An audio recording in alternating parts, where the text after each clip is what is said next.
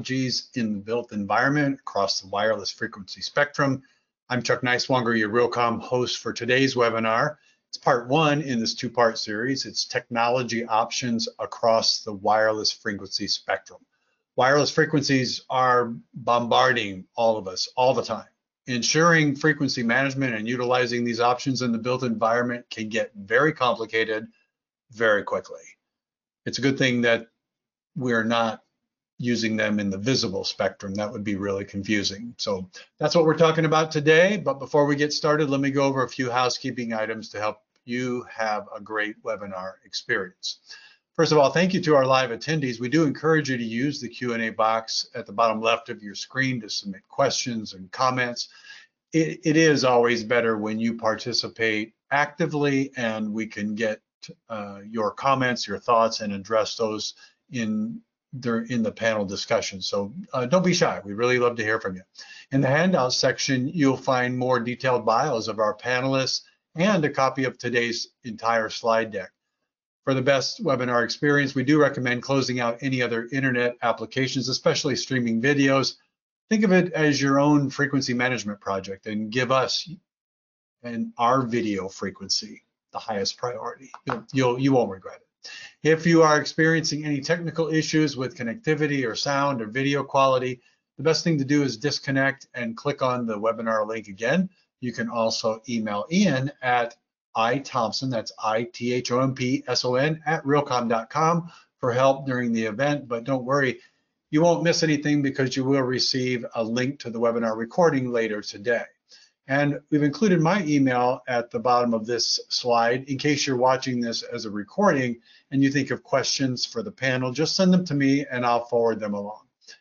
This educational webinar is supported by our outstanding sponsors. For more than 170 years, Corning has combined its unparalleled expertise in glass science, ceramic science, and optical physics with deep manufacturing and engineering capabilities to develop life-changing innovations and products. They are transforming the way the world connects. And Spot On Networks offers managed Wi-Fi, cell boost, distributed antenna systems, RF and cellular surveys, and so much more. They're all about wireless, so be sure to check them out. We are grateful for these contributions by our technology partners to this industry, to Realcomm, and to helping us educate viewers in sessions just like these. So be sure to include them in your vendor evaluation process. Our moderator for today is Julia Pitlick, and Julia is an independent marketing and operations executive. Welcome, Julia. Thanks, Chuck. Good morning, and also to afternoon to those on the East Coast. So I'm really honored to be here today to help guide the discussion as we delve into the cutting edge realm of wireless technology within the confines of our built environment. So I have an interesting statistic to mention.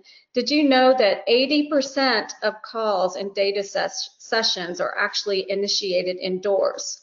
So with most of our communications taking place in buildings, it's not unimaginable that the importance of robust in-building communications and wireless solutions cannot be overstated.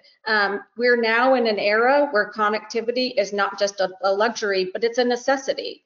So from smart homes to commercial complexes, also hospitals to shopping centers, the demand for seamless, reliable, high-speed wireless connections is really at an all-time high.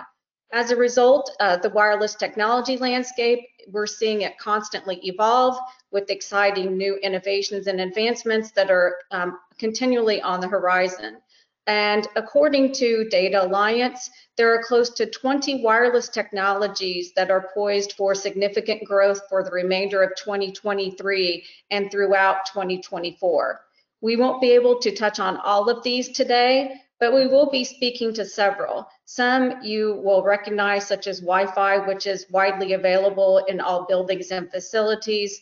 Others may not be familiar to you, like UWB or NFC, but we'll touch on those to explain those ones that may not seem as familiar. With Wi-Fi, expect to see investments in Wi-Fi 6, Wi-Fi 6E, the extended version, and even Wi-Fi 7 in the near term.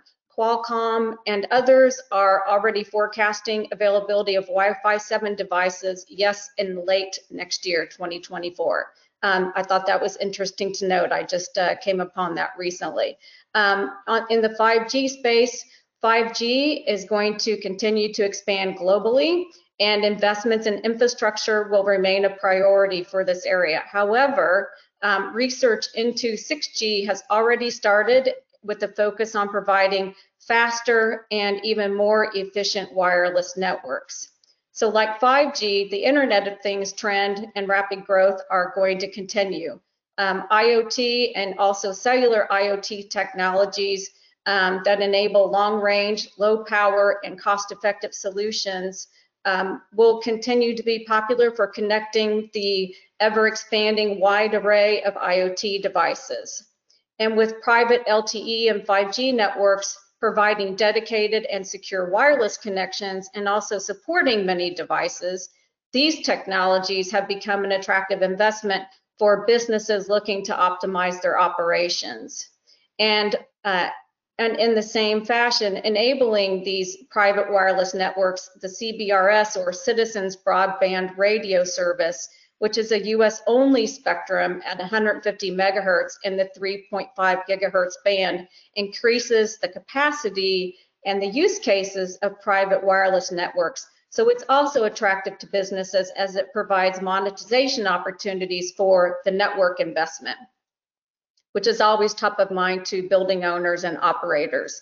So moving on, another key point to note is that BLE, or what is also known as Bluetooth Low Energy, is expected to flourish in the coming years. Bluetooth 5.2 version and also the low energy audio use the same 2.4 gigahertz radio frequencies as classic Bluetooth. So it's an essential method of short-range wireless communications between devices. So it will continue to remain a priority.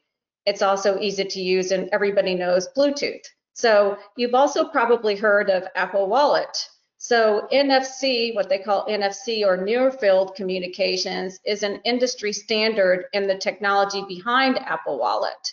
With the growing popularity of contactless transactions and IoT devices, NFC is expected to remain an essential in-building wireless technology. And I just noted as of yesterday, there are banks in Australia that are moving really rapidly to eliminate any type of checks or currency going forward, and everything will be digital in the short term. In building safety and security applications like indoor positioning systems, secure keyless entry, and device-to-device connectivity are driving demand for what we call ultra-wideband technology, or UWB. And UWB is a short-range wireless technology that provides precise location and positioning capabilities. And lastly, a key component of 5G networks that we'll touch on today, called millimeter wave technology. These investments are expected to drive innovation and new use cases across multiple industries. Millimeter wave supports applications like radar systems, high-speed data links, and imaging, just to name a few. And I know there are some players in the market, new innovative technology companies that are coming forward with millimeter wave non-line of sight capabilities that are already in market as we speak. So with many technologies to consider and each supporting different use cases and needs, there's no one-size-fits-all solution. And when looking at these technologies, the way that you consider what type of spectrum you will use is largely dependent upon the reason for the deployment. So, that's important to keep in mind, as each range has distinct advantages. So I'm confident by the end of our discussion today that you'll walk away with some valuable insights, and these insights will help you drive your projects and innovations forward. So We have a lot to talk about, a lot of interesting, new, exciting information. So let's go ahead and bring in our experts and thought leaders who will share their insights and experiences specific to these in-building wireless advancements. So I'd like to start with first introducing Clayton Bromson, sorry about that, Clayton, and he is the VP of IT Infrastructure with Cousins Properties. Cousins is based in Atlanta, Georgia, and as the VP of IT, Clayton is responsible for all aspects of Cousins IT infrastructure as it applies to corporate office and property infrastructure, including networks, also end user devices, security, data centers, disaster recovery, and more. So I'm going to turn over the floor to you, Clayton, and you'll have 5 minutes to cover your presentation, and then we'll follow up with a few Q&A pieces following that for 3 minutes. Thanks, Julia. Let me flip the slide there. Thank you. We've been focused primarily on on 4G in the past, and we're moving now to 5G. And we're also moving from Wi-Fi 5 to Wi-Fi 6. From the cellular standpoint, this is now becoming 5G is what we're pushing for all of our new build. For us, 5G is more about getting some low latency than it is for performance. The 4G LTE was doing fine from a performance level, but typically we were seeing 50 millisecond average latency time, and a lot of the IoT applications now want that to be somewhere between the 10 and 20, and lower than 10 would be optimal. That's where 5G will come in and help us out with that, because now we can get down into that sub 10 millisecond latency with the 5G and IoT. One of the things that we always have to remember as we move towards 5G is this is cellular as a carrier service for us, extended into the building. So sometimes it's not always as easy to get the carriers to jump on with 5G. A couple of the carriers, not to mention them or call them out specifically, but some of them are very eager to start doing 5G into the buildings. Others are still catching up. 5G is a little bit sometimes confusing because there's all kinds of different bands. There's low bands, there's mid bands, there's a high band, which everybody knows is millimeter wave, and now there's a C band that's mixed in there that's kind of a little bit above the CBRS range for AT&T and Verizon. T-Mobile will probably follow that next year. We're trying to push towards getting into the C-band range because that's where we'll get both the performance and the latency for IoT. We're looking at the 5G primarily over the Wi-Fi because IoT devices are best built on top of the cellular because a lot of that security is already built in. I would say in general, cellular hasn't been a deal killer for Cousins, but it's getting much more higher demand. Everything we do in new build, we're evaluating in the very beginning as to whether we need to put an in-building system in or not, depending on the building, where it's located in the city, how tall the building is, taking into all those factors. One of the things that we're doing a lot of now is courtyards.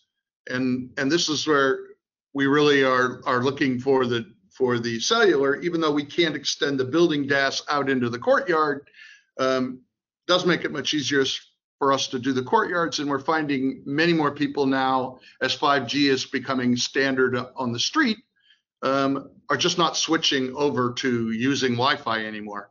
So where we used to populate courtyards with Wi-Fi, now people just use their cell phones and they don't ever switch off their cellular. Biggest issue we always have and have had for years is how do we get the cost recovery? Who's going to pay for that DAS?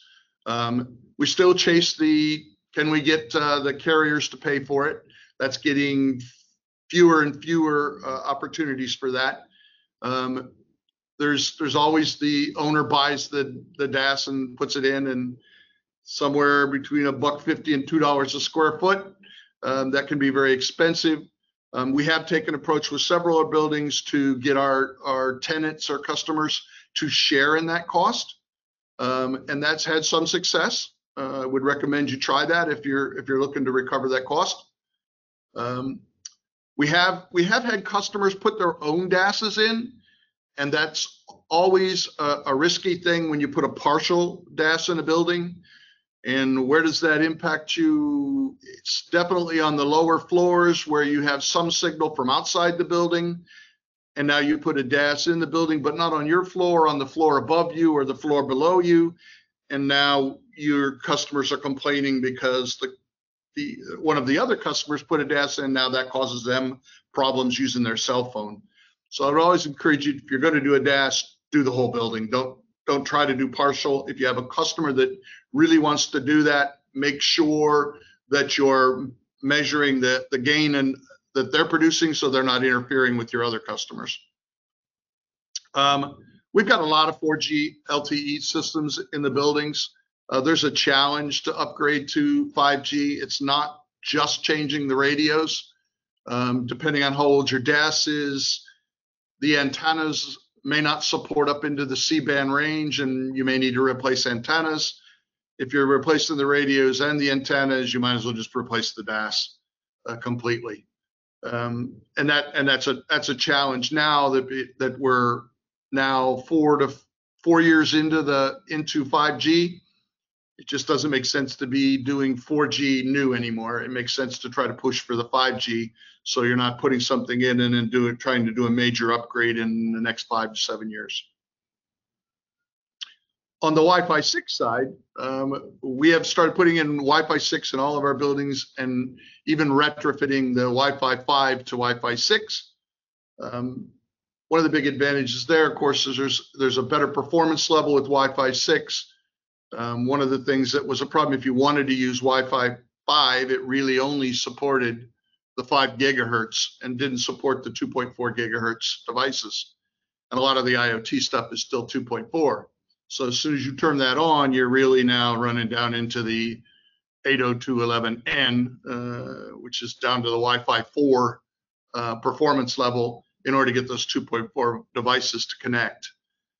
One of the things that's a little different about Wi-Fi is Wi-Fi tends to be more of an amenity provided by the owner. And it's tough to share that throughout the building because a lot of companies want to have their own Wi-Fi and secure it in their own way. And so that's been the challenge a little bit, to say, how do you provide Wi-Fi throughout the building when a lot of the space is customer space and they want to have their own Wi-Fi. The other piece with Wi-Fi is it's not natively secured. Yes, it's encrypted to the access point to your PC, but you still need to have firewalls in place. You have to set up different SIDs and different VLANs across the network. So there's a lot of security management internal for Wi-Fi that you just don't have with 5G. And it's not really, because of that, it's not really easily native to IoT, because you'll end up trying to segment out those IoT devices for security purposes. Wi-Fi for a long time has been a must-have. Everybody has it. Part of the problem is everybody has it. So if you ever go into a building, you'll look at the Wi-Fi available, and I'll be surprised if you see less than 50 different Wi-Fi networks available. That obviously can cause interference, and you have to kind of keep on top of that. In building, Wi-Fi is a little easier to do. In the courtyards, Wi-Fi becomes a little harder to do. Now you have to find places to mount those wireless access points, because while it's wireless coming out of the access point, it's not wireless to the access point, it's hardwired. And with a lot of the vendors of the Wi-Fi, external Wi-Fi access points, they're now asking to put 2 Ethernet cables in order to support the power requirements of the Wi-Fi 6 access points. Cost recovery is a little easier for the access points, but obviously Wi-Fi is ultimately limited to how big the circuit is that's coming into the building. And then getting the recovery for much larger internet circuits into the building as you get more and more customers on your Wi-Fi, then becomes a challenge similar to the DAS. And then last, Wi-Fi 5 some of those challenges are upgrading, again, like I mentioned on the external, upgrading from a Wi-Fi 5 access point to a Wi-Fi 6 might require more cabling. A lot of the older PCs will not support Wi-Fi 6 yet. All the new ones, of course, do, but everybody doesn't have new PCs. So there's also a challenge to get that. Wi-Fi 6 is obviously pushed over the 1 gig boundary. That means you need to look at the internal structure in the network, and do your switches support that? And you need to go to higher than 1 gig switches in order to really take advantage of that Wi-Fi 6.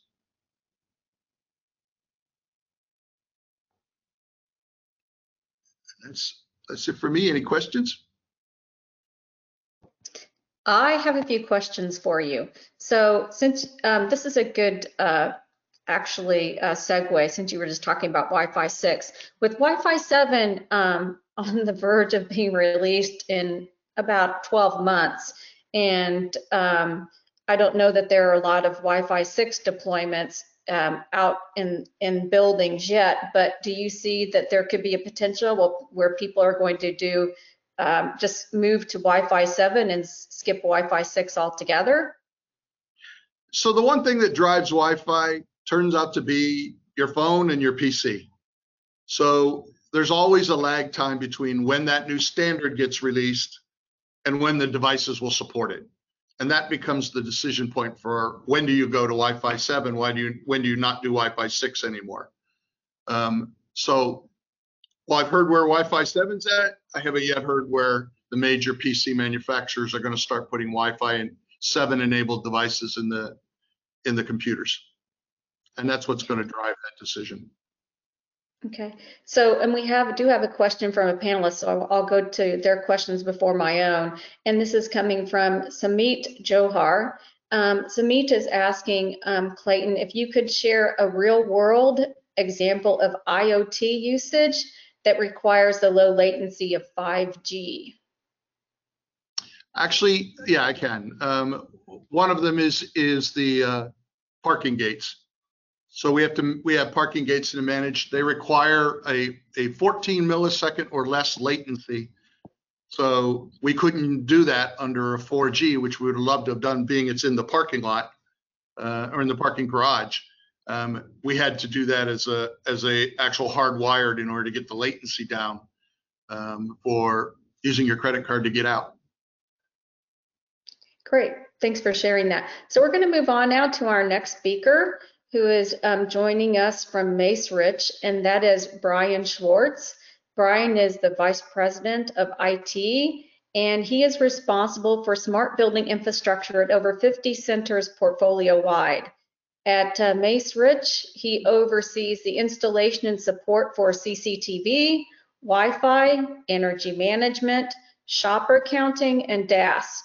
Brian supports digital marketing initiatives, including digital signage and property websites. And I'm sure, Brian, you'll be addressing some of the areas around Apple Wallet that I mentioned earlier. So I'll hand the floor over to you. Thanks, Brian. Thanks, Julia. So just a little bit, start off with who Macerich is, for those who may not know. We are an owner, operator, and developer of regional shopping centers. So we have 44 regional shopping centers nationwide, approximately 47 million square feet of GLA. We have centers throughout the US, including the Los Angeles area, the Phoenix area, the New York tri-state area, as well as lots of places in between. So that's a little bit about Macerich. So what I would like to talk about a little bit is starting off with our strategy and what we do to define the strategy, or what we look at when we're looking at indoor wireless. Excuse me. So we want to understand the property. We don't want to just throw in Wi-Fi or DAS or any kind of technology without knowing why we're putting it in. We want to look at the property because each property will be unique. It has its own set of requirements, its own set of things you want to look out for and things you want to accomplish, right? So why should we put in Wi-Fi? Would it be an income generating? Like, is that where we want to gear it, right? Do we want to run ads as people join? should it generate analytics, right? There's a lot of analytics you can generate with Wi-Fi, and is that important, right? What's important for the Wi-Fi for the property? And then what kind of wireless is actually needed? Because maybe just Wi-Fi is going to be adequate for the center. Maybe it is more than that. Maybe we need to make sure that there is some kind of cellular coverage or some other coverage that is going to define this property. And I know Julia mentioned some of the NFC stuff, and we haven't actually dove into that as much yet. But it is something that we have to consider as we look at the overall strategy of the property in terms of what we need to do for the common area, right? Because we as Macerich are responsible for the common area of the center, right? That's each retailer will have their own unique requirements within their space. But what does someone expect when they come to a shopping center, and what do they want to walk into when they are in that shopping center? So that being said, we want to look at the customer, the shopper. And for us, right, we want to keep the shopper connected while on property. We want to keep them happy. We want to keep them, if you walk into a property and you can't get any kind of signal in any way, shape, or form, you may not stay long, or you may not come back, or you may not come at all. So we want to keep that high level of customer satisfaction. We want to attract and retain shoppers. That will, in fact, help all of our tenants get more shoppers in their stores, and everybody's happy. So what do our customers want? Do they want Wi-Fi? Do they want cellular? Do they want CBRS? Do they not care? Some don't even know what some of those are, right? Average shopper comes to a mall, all they care potentially about is that connection. Hey, my phone's working. I feel good. I can, watch YouTube videos while my kids are shopping, or my wife's shopping, or or whatever is important to them. That being said, so we'll dive into a little bit of Wi-Fi, and I know that Clayton kind of mentioned this, right? Wi-Fi is everywhere. Everybody has Wi-Fi right now, and there's kind of this expectation that Wi-Fi should be anywhere you are. People walk into a stadium, an airport, a shopping center, sometimes just a small store, and just expect to see Wi-Fi. And that's kind of the state we're in. It not only gives your customers that data connection, and some have limited plans, so they want Wi-Fi wherever they go. For us, it was generally not an income generating solution. We kind of wanted to have Wi-Fi for the customer, the shopper, to be there. And there's opportunities for analytics gathering. Not that we've jumped into that either with all the privacy laws. We want it to be very excuse me. We want to be very careful with that. We want to treat that data with respect, but it is there if we want to go for it. We know it's there. We just haven't gone into it yet. What does make Wi-Fi interesting, though, and kind of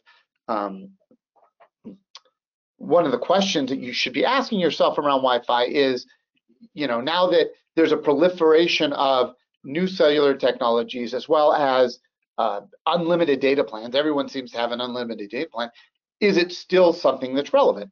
I can open up my phone, and I mean, years ago when Apple introduced FaceTime, for example, you would have to be on Wi-Fi to make a FaceTime call. Now you can make a FaceTime call wherever you are. So there's not as much of this reason, hey, I got to jump on Wi-Fi in order to do something. So it's kind of lowered the bar of why Wi-Fi is as important as it is. But like I said, we still struggle with the idea that it is consistently an expectation that it's there, right? Or, is this a legit business if it doesn't have Wi-Fi, right? People will ask that question. The next piece of our indoor wireless strategy is a DAS system, and Clayton talked a lot about this. So, we partner with American Tower to provide DAS systems to many of our key assets.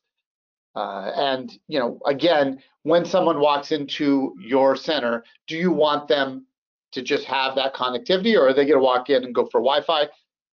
we kind of feel they might have both, right? So you have to look at the center. Does it have great, it's an outdoor center, it's got great access to the current cellular technology that's already in the neighborhood? Maybe you don't need to do anything, but hey, this center goes underground and there's no signal down there. It's a lot more important for that distributed antenna system for us to have those antenna to go all the way down to the downstairs, and like Clayton mentioned, you want to get that first floor, right? But even, in this case, it might be a top floor that's on the ground level and then going all the way underground to make sure that people have that cellular signal all the way through. And we particularly focus on neutral hosts, which allows optimal coverage for any provider, whether it's Verizon, AT&T, T-Mobile, Sprint. All those can get in there, provide that service, so it doesn't matter when I come in, what kind of phone I have, I'm going to get that good service. But on this side, we also have that opportunity for income generation. And finally, the other thing we look at is where we are going in the future. With CBRS, we are looking at that heavily. We've dipped our toe into just learning about it, right? And there's a lot to know here. Things are changing rapidly. Kind of understanding now there's more handsets on the market that can support CBRS, right? Because once Apple and Google have started, introducing them into their handsets, it took a couple of years for those to really trickle into the market and make sure everybody's old handsets got kind of pushed out. But there's a lot of opportunity with CBRS that we're looking at. Owning our own data, potentially leasing out the network to the Verizons and the AT&Ts, as opposed to just letting them do what they want in our center, and having more control over that. Collect that data for advanced analytics if we wanted to,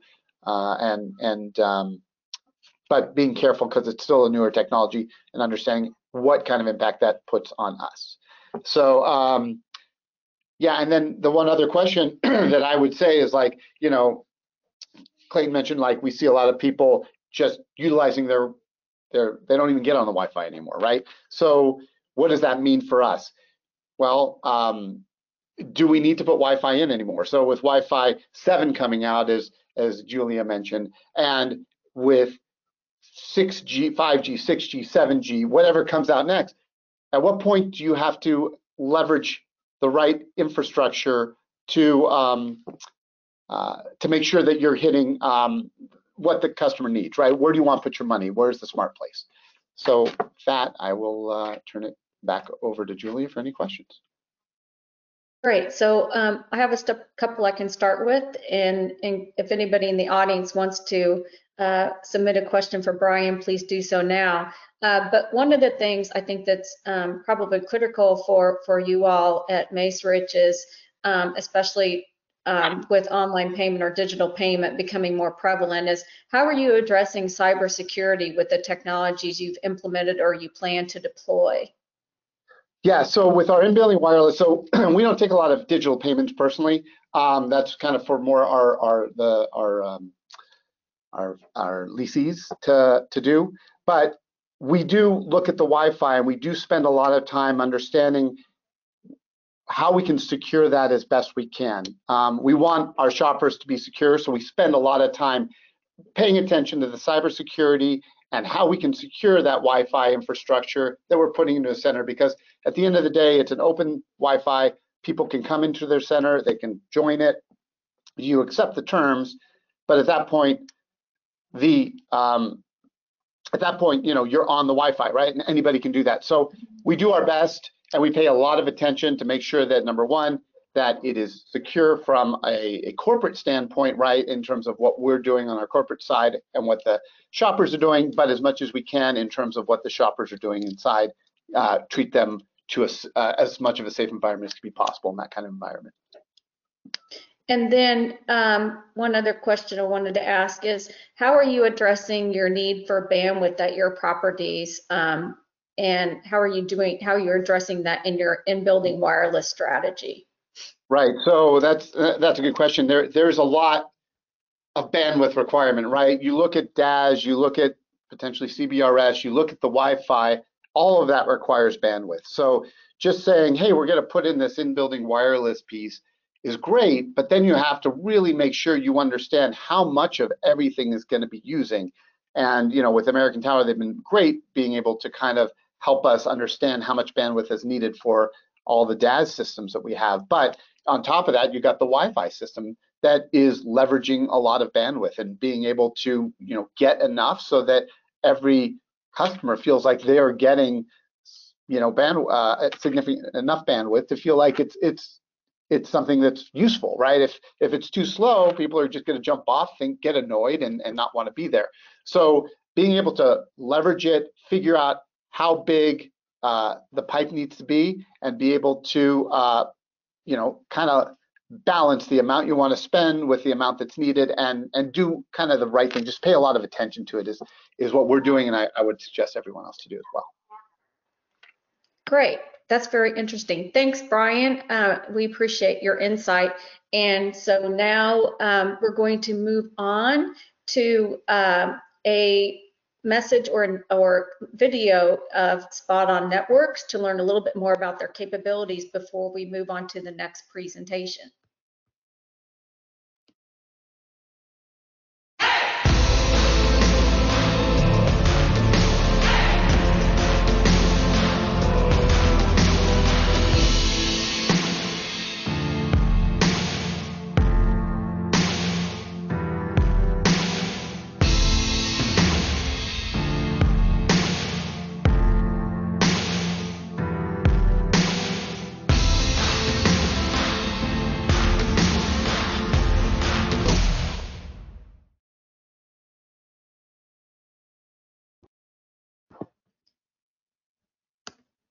Great. So next we're going to hear from Dick Sherwin, who is the president of Spot On Networks. And Dick is going to tell you more in addition to what we learned from the video here. And Dick has been involved in the wireless communications and radio frequency transmission for over 30 years. So together with a number of telecom veterans, he founded and funded Spot On Networks. And Spot On is a provider of wireless telecommunications for both multifamily, residential, and multi-tenant commercial building industry. So Dick, thanks for joining us, and I'll turn the mic over to you. Thank you, Julia. As Julia pointed out, there is a broad spectrum of state-of-the-art wireless technologies. Both Clayton and Brian mentioned many of them, or some of them, and what some of the ins and outs are of them. Small cell technology, in conjunction with 5G protocol and the FCC's recent allocation of CBRS spectrum and policy, forges new connectivity methods in buildings. One of the more recent additions to these methods is called managed Wi-Fi. Managed Wi-Fi is not a wired connection to the apartment or tenant space with a Wi-Fi router on its end. Rather, it is a seamless bubble of coverage for the entire building or complex. With the components seen on this particular chart, managed Wi-Fi offers building owners another tool to make residents and tenants happy and help to make building operations more efficient. Seamless high-speed connectivity, monitoring and maintaining the network, and offering residents, tenants, and staff 24/7 human contact support with features and functions geared to resident and tenant staff needs provides a much higher level of satisfaction.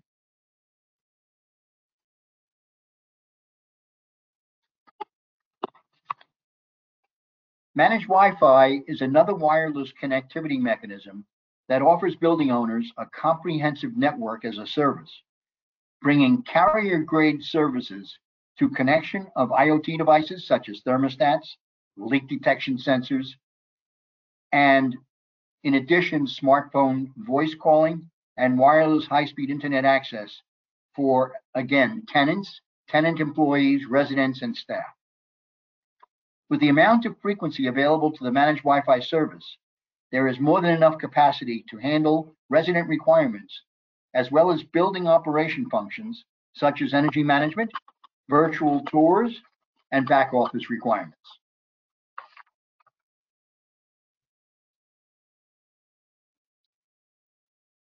Whoops. Can I go back in? Thank you. We have seen in-building voice services evolve over time. Lack of cellular telephone coverage may be due to different factors. Among them, base station placement, height of the base stations not being able to cover tall buildings, and LEED certified buildings preventing signal penetration. Wi-Fi calling avoids all of these issues if included in a managed Wi-Fi service. All carriers are supported, and no special approvals or designs are required. A managed Wi-Fi service can cost about 40 cents per square foot as compared to an active DAS, which is in the $2 a square foot range. And the Wi-Fi service, the network as a service, if it's managed, offers a lot more function.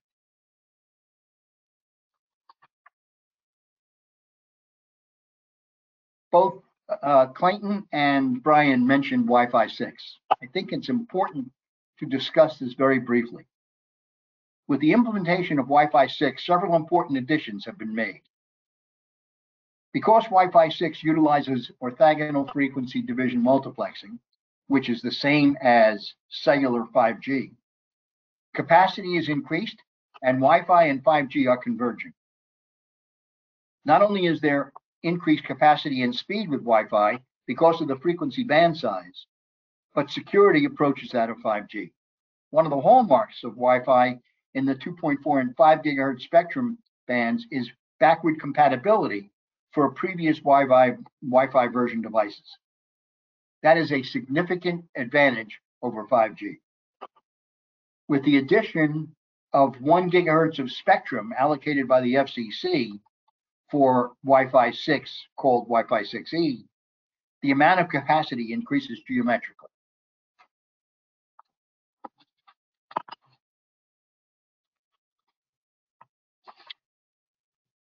When considering enterprise, industrial, and neutral host networks, Wi-Fi 6 promises many of the capabilities touted for 5G, such as lower latency and higher data rates. But seeing these technologies as competitors is really an old-fashioned view in a world where both will live in shared spectrum. And so the divisions between these two services are blurring. Wi-Fi is likely to continue to dominate the home and carpeted office markets, but in industrial, critical, highly mobile, wide area environments, and critical latency requirements, 5G still has advantages. Wi-Fi has disadvantages compared to cellular. This is why, while individual stakeholders may still talk in terms of technology battles, two stalwart operator-driven alliances, the Wireless Broadband Alliance from the Wi-Fi side and the Next Generation Mobile Network Alliance from the cellular side, are cooperating to drive convergence of the two platforms in order to enable or enhance a wide range of applications. And Julia, I'll turn it back to you. Great. Great. Thanks, Chuck. I'm sorry. I thought I was still muted. So I'm going to ask, let's do one question, and then we're going to move on to a video segment from another, from our other sponsor, Corning. So one question I would just have for you that I think is of interest is, should building owners and operators expect 5G or 6G to solve their coverage issues that they have in basements and inner floors that they are now experiencing with 4G and LTE? What are your thoughts on that? If there's a coverage issue with 4G, 5G is not going to be of any assistance. Because 5G uses C-band and the upper band frequencies, in addition to the regular frequencies used by 4G LTE, the coverage is going to be poorer than what would have normally been 4G coverage. What about 6G? I don't know enough about it. Okay, got it. And so one more question, and I think this is a good one as well. What is your experience? Have you noted, I guess back in 2020, there was a prediction that voice calls over Wi-Fi would exceed the 50% level. And is this mostly applicable for multifamily, or does it equally apply to like Class A office? And what are you seeing here now that we're in 2023? Well, as I think Brian pointed out, that the cellular frequencies are now available through these private networks, but our view, especially in the multifamily industry, is that give or take roughly 75% of all calls occur over Wi-Fi. Okay. Thank you, Dick. And so now we're going to move on to the promotional video for our other sponsor, Corning. So if you would allow us, would like your attention to share what Corning has provided for us today.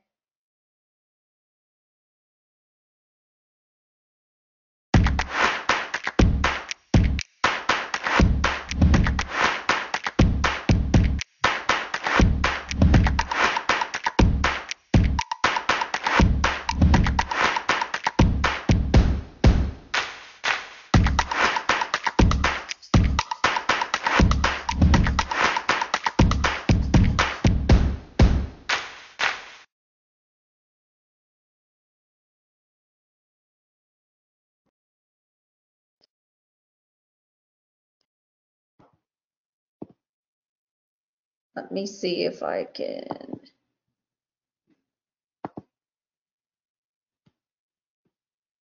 A momentary video camera issue. So now we're going to move on to our last speaker from Corning. And we want to welcome Shirish Nagaraj from Corning, who is their chief technologist. And he's also director of the wireless R&D sector for Corning. And he not only leads the wireless R&D sector, he's also head of technology development for optical communications. And at Corning, they are delivering world-leading in-building cellular products for Tier 1 operators. At Corning, Shirish has also been instrumental in conceptualizing, architecting, and developing the 5G millimeter wave small cell system that's now deployed commercially at several high-profile stadiums, also within private enterprises and other venues. So welcome, Shirish, and thank you for talking with us today. I'll turn the floor to you. Julia, glad to be here. So today I'll be talking a little bit, as other speakers have spoken, about different use cases of looking at Wi-Fi versus cellular and where it makes sense. I'd like to take the attention more towards looking at 5G networks and where they are really headed, and the combination of architectures between DAS and small cell, and how we see the network evolving over the next few years.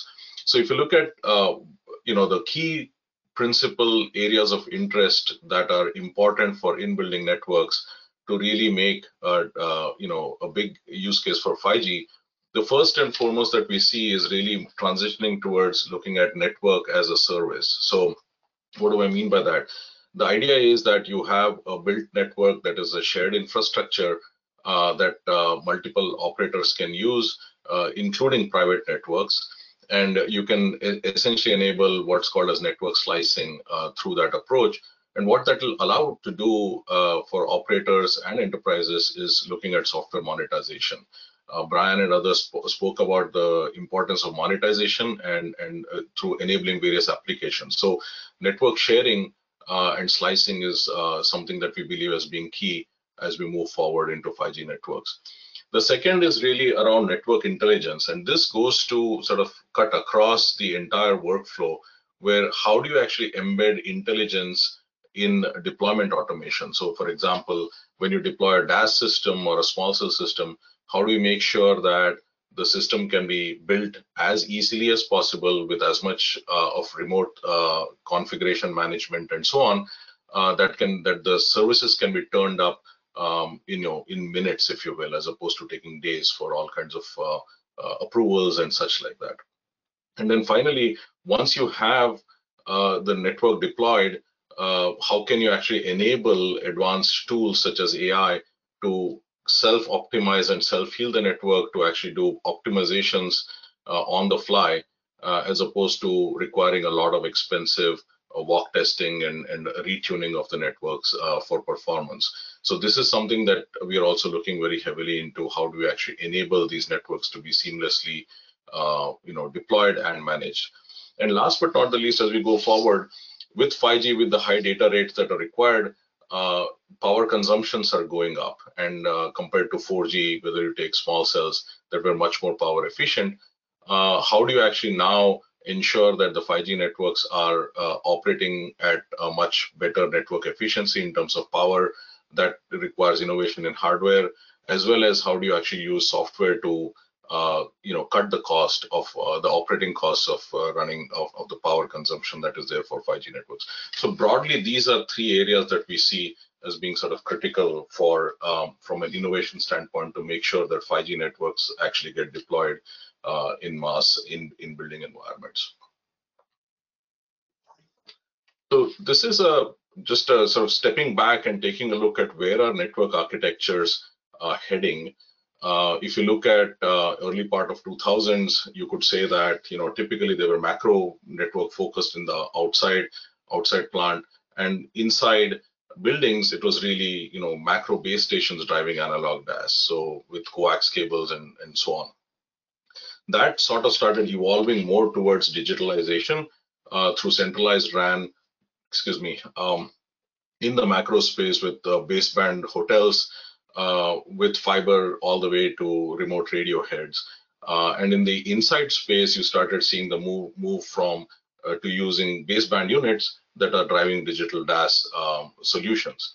And at the same time, there was an advent of small cells, with both distributed small cells for outdoors, for high capacity urban centers, as well as for in-building solutions, which is one of the places that Corning has solutions along with the DAS solutions. But where we see this all going towards is sort of this convergence of what's called as vRAN or virtualized RAN, where essentially all of these baseband functions are all running as cloud-enabled software functions running on general purpose processors. And then the other trend that we are embracing is about openness, so that with the O-RAN Alliance defining front haul specifications, you can have interoperability between the radios and the baseband functions in a very seamless manner, and it can also be managed with standardized interfaces. So the combination of these two allow for a lot of CapEx and OpEx savings and make it for much easier deployment. So our enterprise RAN solutions are both vRAN compliant and O-RAN compliant, very easy to deploy, and they're really sort of merging the lines between what is a DAS versus a small cell. Our DAS solutions continue to provide excellent C-band coverage wherever you want to overlay, along with all the traditional spectrum, and provide various options for both digital connectivity or RF connectivity, depending on the needs.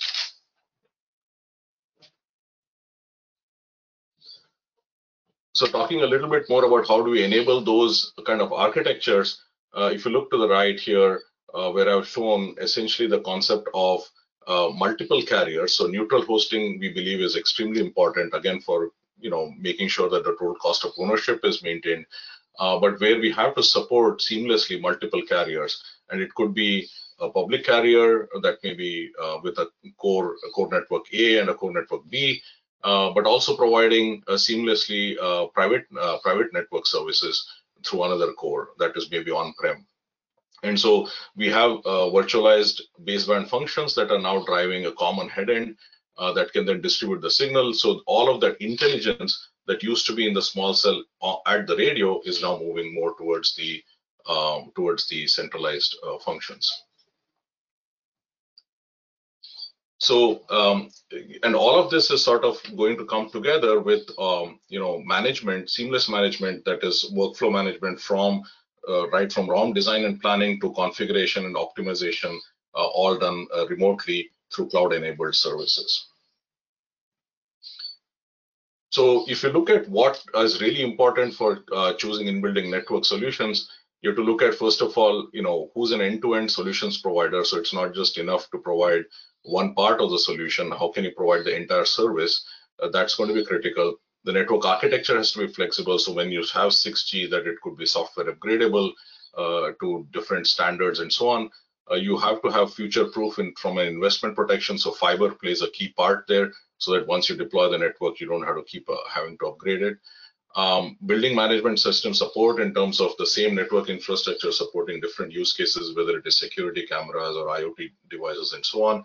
Security is important. Other speakers have also highlighted that, where cellular inherently is secure, and we believe that to be a very big differentiator for our solutions.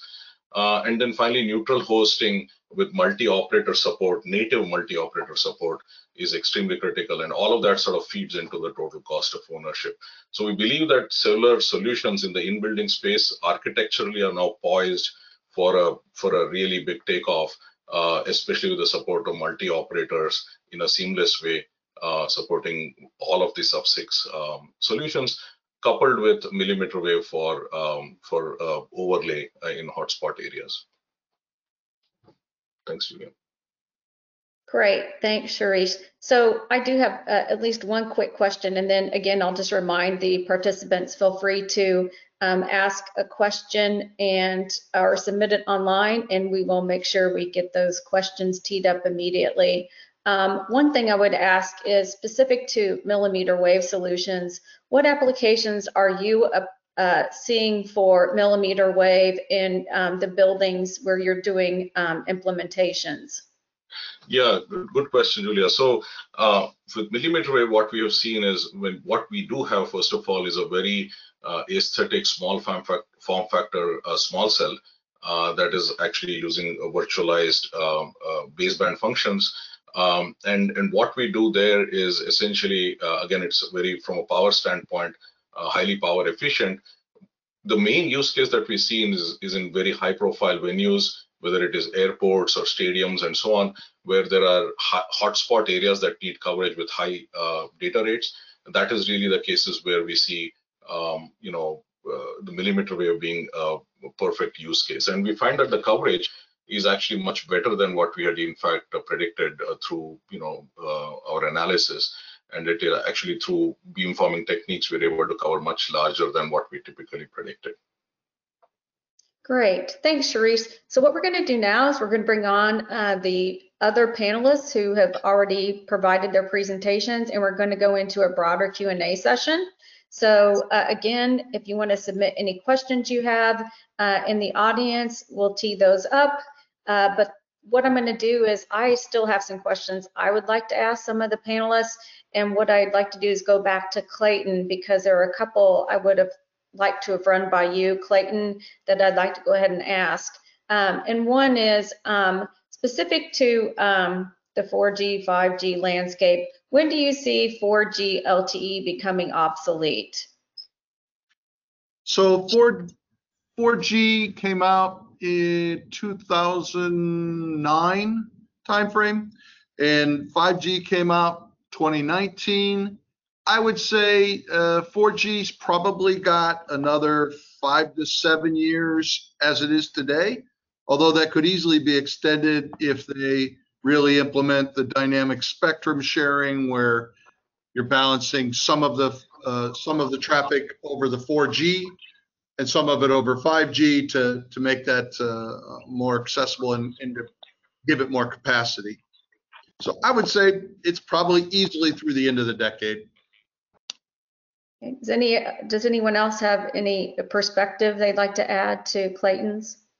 Yeah, Julia, maybe if I can add, one of the things that we do is, of course, right now, all the networks that are deployed are in the non-standalone fashion as in the US, and that's what most devices support. So 4G is kind of the anchor that's needed. So that will continue for a few more years.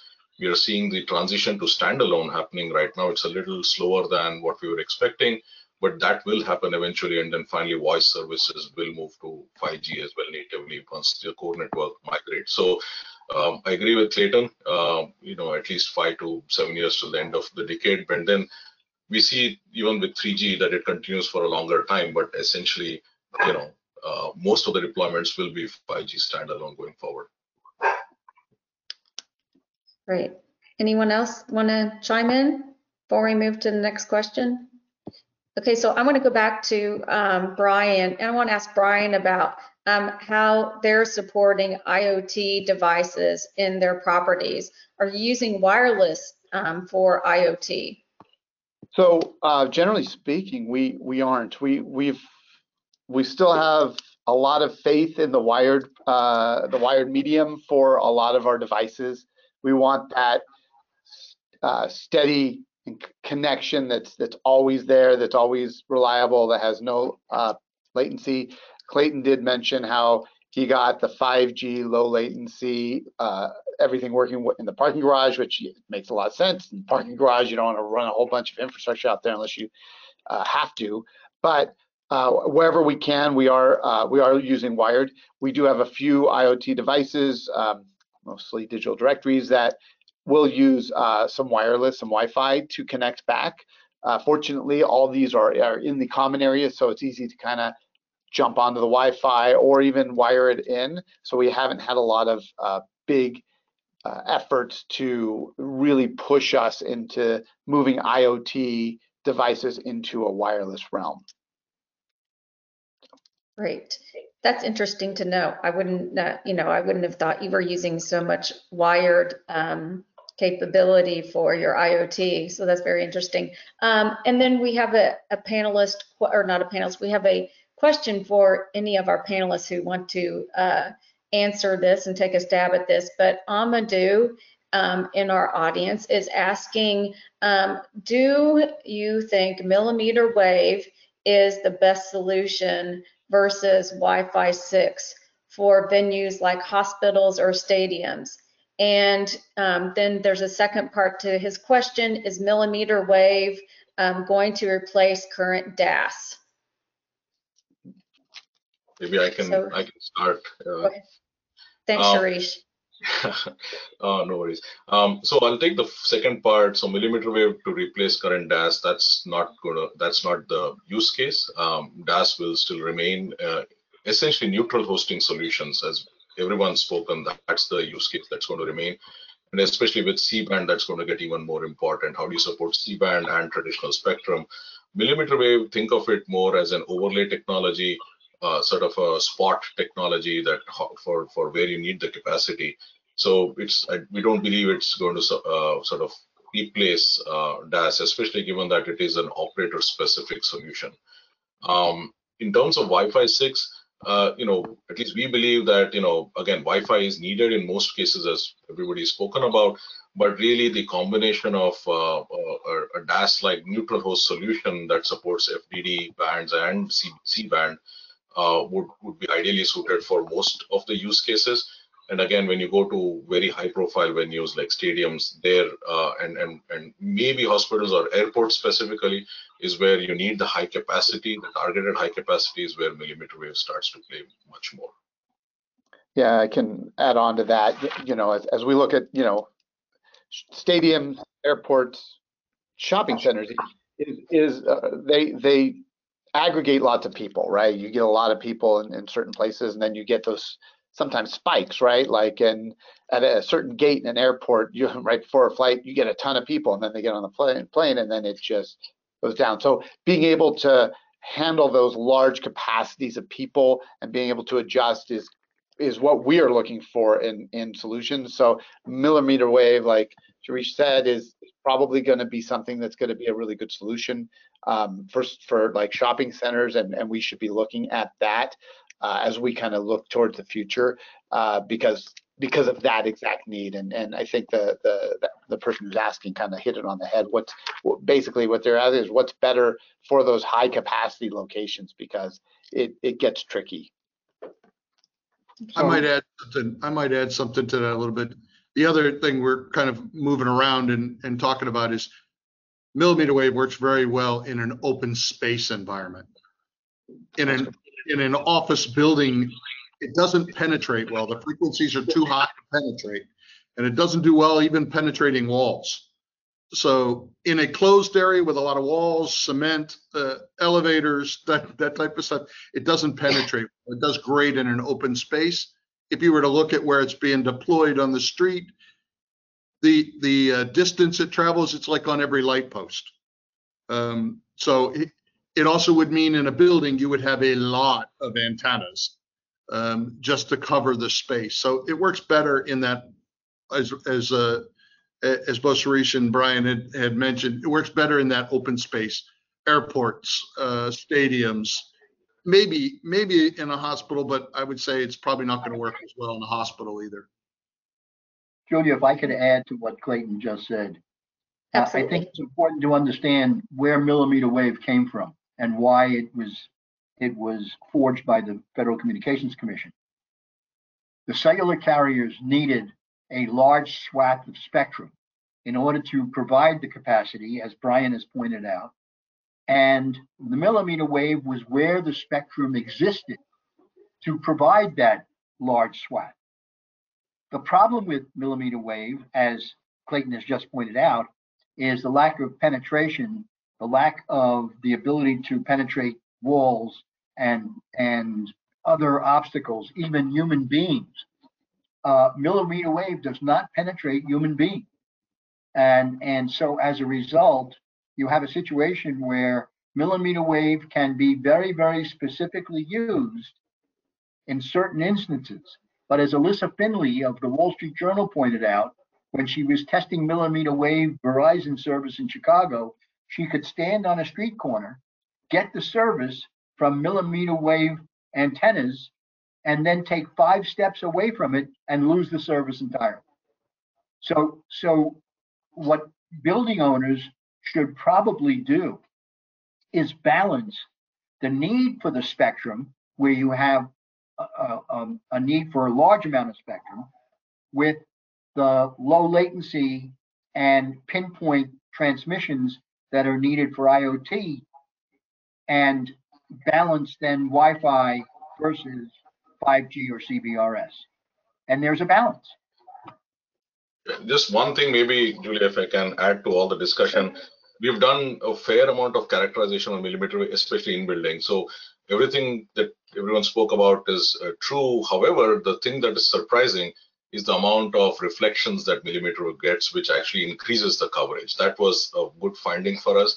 So even in in-building spaces, office spaces, actually there is a fair amount of metal that actually helps with the propagation. Of course, it doesn't penetrate through walls, and those are all problems, well understood. But that's just one thing that the coverage-wise, it's reasonably actually robust. I mean, I will say that. Not, of course, nothing like C-band or FDD bands, but it's actually more robust than we think. Great. So I'm going to move back to Dick, and I have a question for Dick. What, in terms of deploying Wi-Fi, and someone, maybe a building owner is looking at this and they're gathering information to make a decision. And of course, one of the key components in every deployment is the wiring costs or other project expenses. What are some good arguments that they should include for their decision-making process in their company and specific to their project? Well, I think you're absolutely correct, Julia. When configuring either a distributed antenna system or a managed Wi-Fi service, cabling is a critical issue. And there are a number of different solutions that are available to building owners that they should investigate. One is a company that, Julia, you're familiar with, Airvine, and others like it, which provide radio frequency pathways using millimeter wave technology so that you can essentially run paths without having to provide cabling down a hallway. That's one example. It reduces the cost of cabling.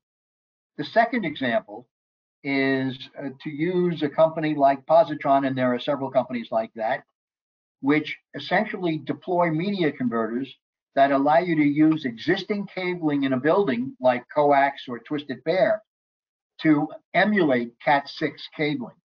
So that by doing that, and Positron's a good example, you can get a gigabit per second speed out of a coax cable using Positron's media conversion approach. So those are two basic areas where I think building owners should look to see what kind of cabling costs there are and what can be reduced. Yes, and I think, specific, I know you mentioned Airvine, and yeah, I do have a little bit of insight on them and their solution. And I think what's great about their solution is it doesn't require line of sight, which is fantastic, and it does go through sheetrock, it goes through walls, it goes through glass, and their next gen product will go through concrete. It goes through maybe one wall and close in. I mean, we've tested it. It does go through a wall. It's near line of sight, but basically you still really need it to get the speed you want. You still really need line of sight. Okay, I guess it depends on your building application, right? And what's the building structure look like internally? So, and again, we go back to the point of there's no one size fits all solution or technology. And many of the technologies are complementary, so you can't discount one versus the other because they all complement and work together. And it's just getting, I think, as Brian said a couple of times, I like his terminology, you got to have the right balance, strike the right balance. So that's very, very important. We still have a few more minutes, and I'm not seeing any additional questions from our audience.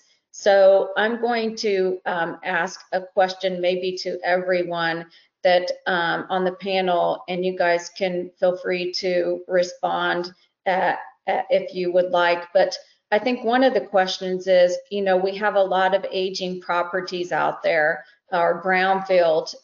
While there's, still new construction, what are some of the key decisions or key points or facts you weigh when you look at deploying new technologies in brownfield environments? And what are usually your tried and true go-tos that will be frictionless and that will be economical or cost-effective for your properties, or for, in Dick's case, for your, and Sharice's case, for your customers?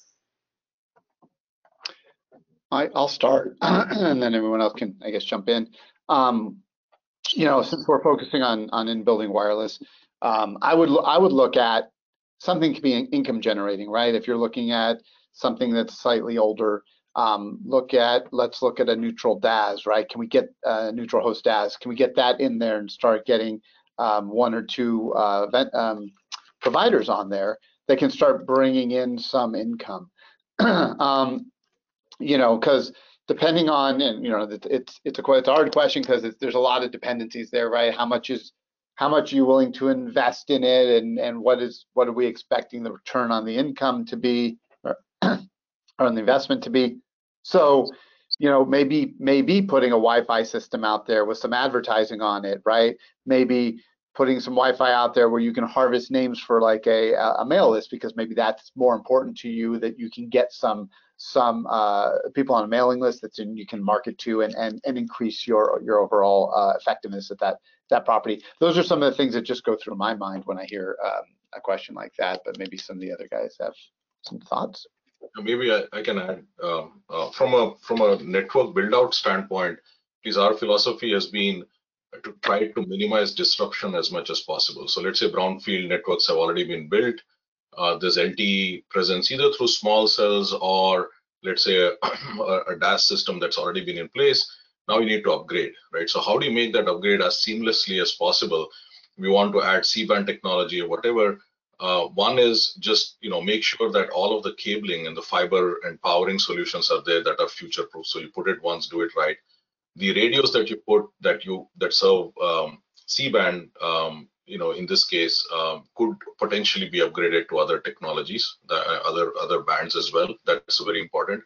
And then lastly, what we've done is, again, like I mentioned earlier, most of these networks are non-standalone right now, which means that they have to work with 4G. So if you already have a 4G network, which is provided by one of the macro base stations, feeding a DAS, then the 5G solution that you put in has to be interoperable with that. And so we are big interoperability believers. And so our solutions, you can put a Corning 5G solution along with somebody else's 4G solution, and we completely work seamlessly in that context. So that's something that is very important to our customers, so that you can actually minimize the cost of upgrading that kind of a deployment.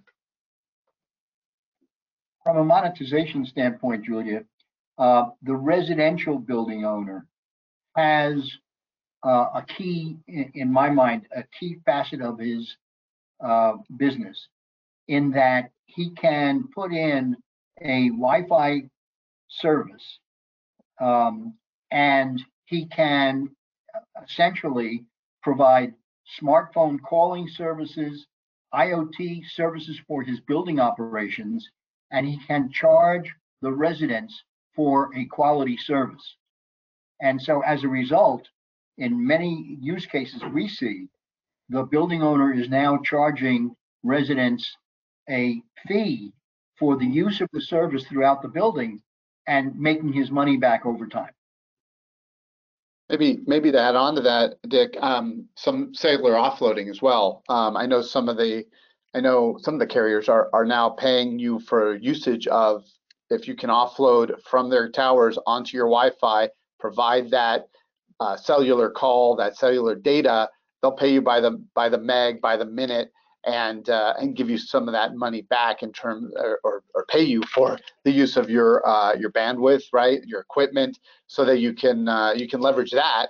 And there's, in a lot of ways, there's no extra investment made. You've got your Wi-Fi there. You kind of hook it up with them, some radius authentication, follow their examples or their documentation, and you can then go ahead and start kind of raking in money off of just your Wi-Fi if that's already in your building, right? That's not even an investment at that point, just some time potentially. Ryan, that is spot on. Wow.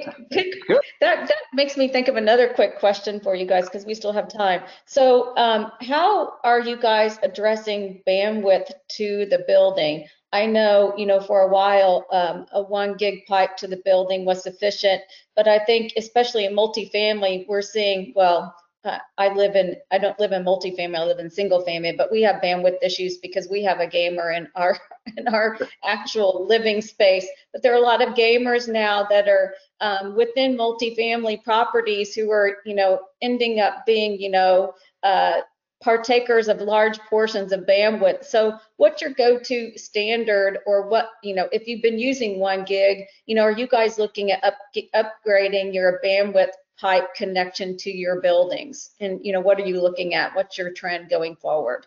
We've already done it.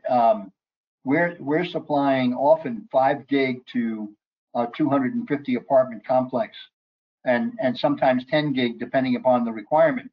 But one of the things that we do, which I would highly recommend to anybody, is we limit the bandwidth usage to a certain amount, so that a gamer who can absorb zillions of gigabytes is limited to how much he can hog the network.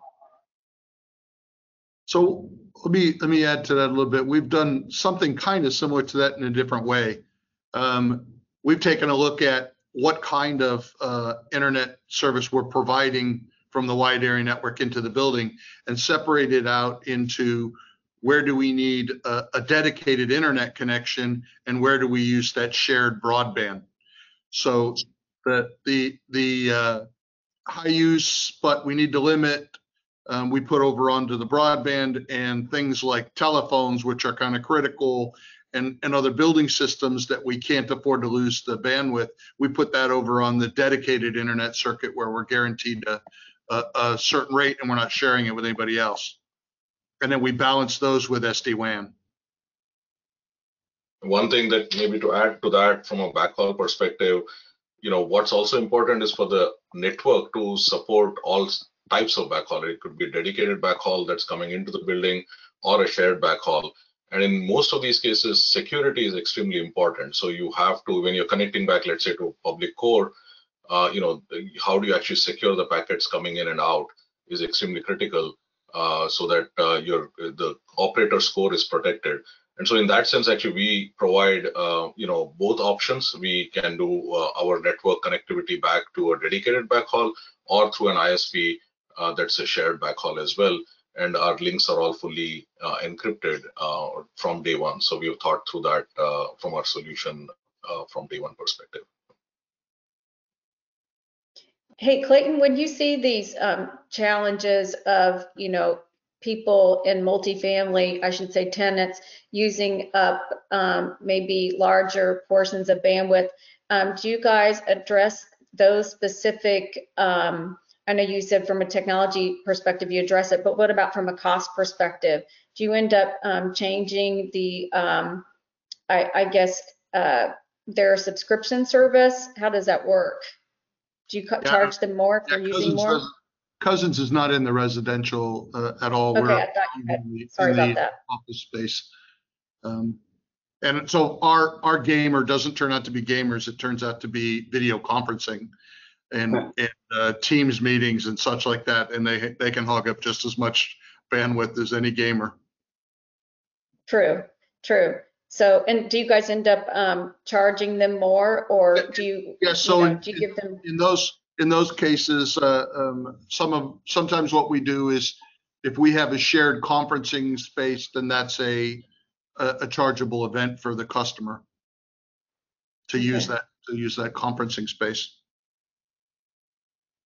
And there's also things you can do in terms of bandwidth limiting, right? So you can say that certain SSIDs only get a certain amount of bandwidth for the whole pipe or per device, right? So that you don't get somebody like a gamer eating up everything and everybody else struggling to get on the network. So I know that we've utilized that in the past, and I think a lot of people said, maybe SD-WAN. There's a lot of ways you can attack this, and it's kind of dizzying in terms of the amount of different ways you can do this, but you got to pay attention to it. It's definitely a big part of how you want to, you got all the in-building wireless, which is great, but it's got to go out somewhere, and you got to pay attention to that. Yeah, that's something that's come up with a lot of the courtyard space, where you can have nobody out in the courtyard, and then you can have an event, and all of a sudden there's several hundred people in that space. So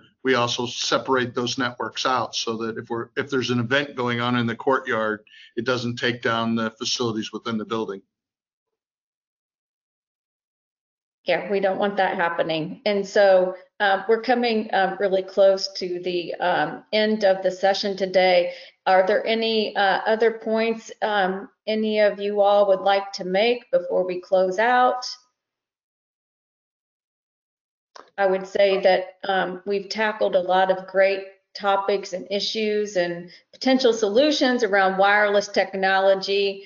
And like we said, there's no one size fits all. And then, the flip side of the coin is now maybe for consideration down the road is, do we have the power we need to our properties to support all these technologies and capabilities that we're operating in buildings? But we'll have to save that for a different session. But that's something that is definitely on the minds of many building owners, is not only keeping the connectivity up and continually available in buildings, but also making sure that there is power resiliency and backup power as well. So I will turn the discussion back over to Chuck, who will close us out for today.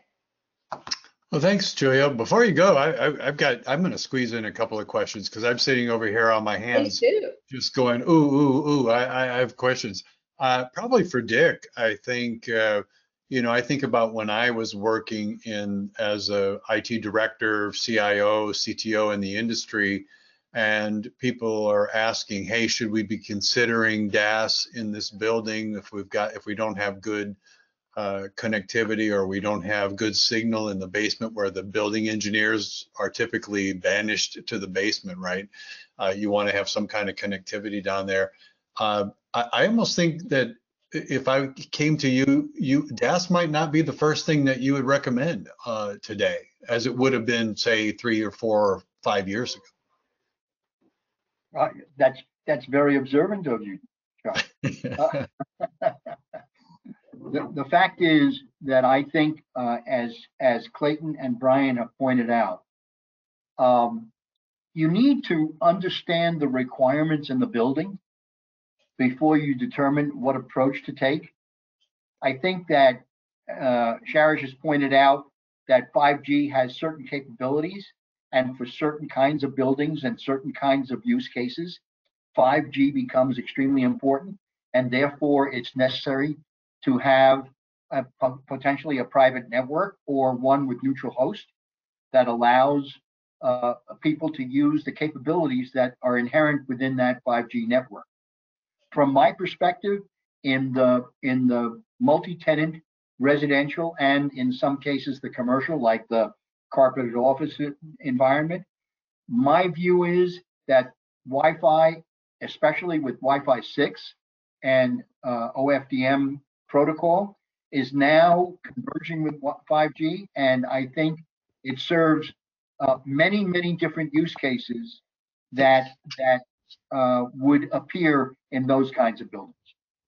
So if we have someone watching this as a recording or someone in our live audience and they're making that decision now, a full building assessment is right out of the gate. That's the prescription for success, right? That is my view.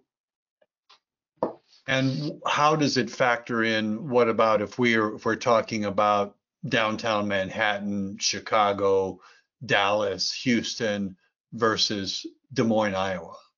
Cell tower density make a difference in the equation? Sure. As I pointed out during the presentation, the placement of the base station with respect to a high-rise or a multi-tenant building is a critical issue to what kind of coverage you get inside the building. And my view is that the environment certainly is different in Des Moines, Iowa than it is in downtown Manhattan. Right. And so you have to look at it differently.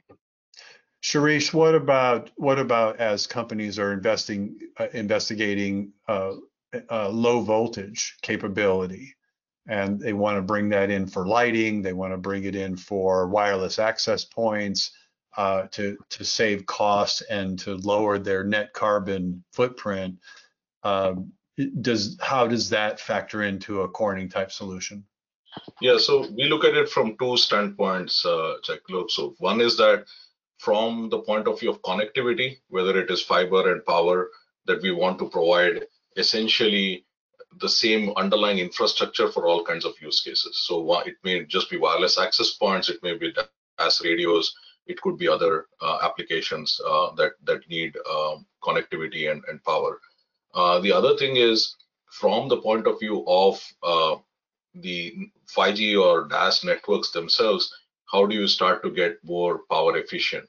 And you know that you have to sort of breathe that with respect to traffic demand.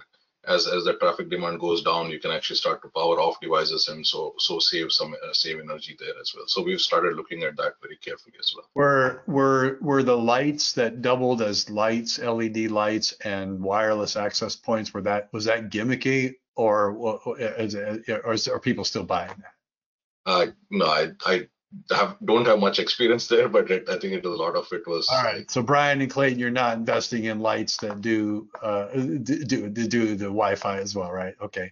All right. Well, listen, I think we do have to wrap up. Again, thanks again for all your just valuable contributions. Just a ton of information to process here. I think this will be a good recording for people to refer back to when they're looking at what it is and why it's important when we think about these topics. That's why we do these series in 2 stages, a part 1, part 2, starting with what it is, why it's important, why companies are doing, what are some of the challenges, and then later on, how are they doing it, what are the case studies, and so on. That's how our series have been designed most of this year. I would say too, whether you've joined us live or you're watching this as a recording, thanks for tuning in. And be sure to register for part 2 in this series titled Wireless Technology Solutions and Case Studies, using that same formula that I mentioned. That's on October 5th, 3 weeks from today.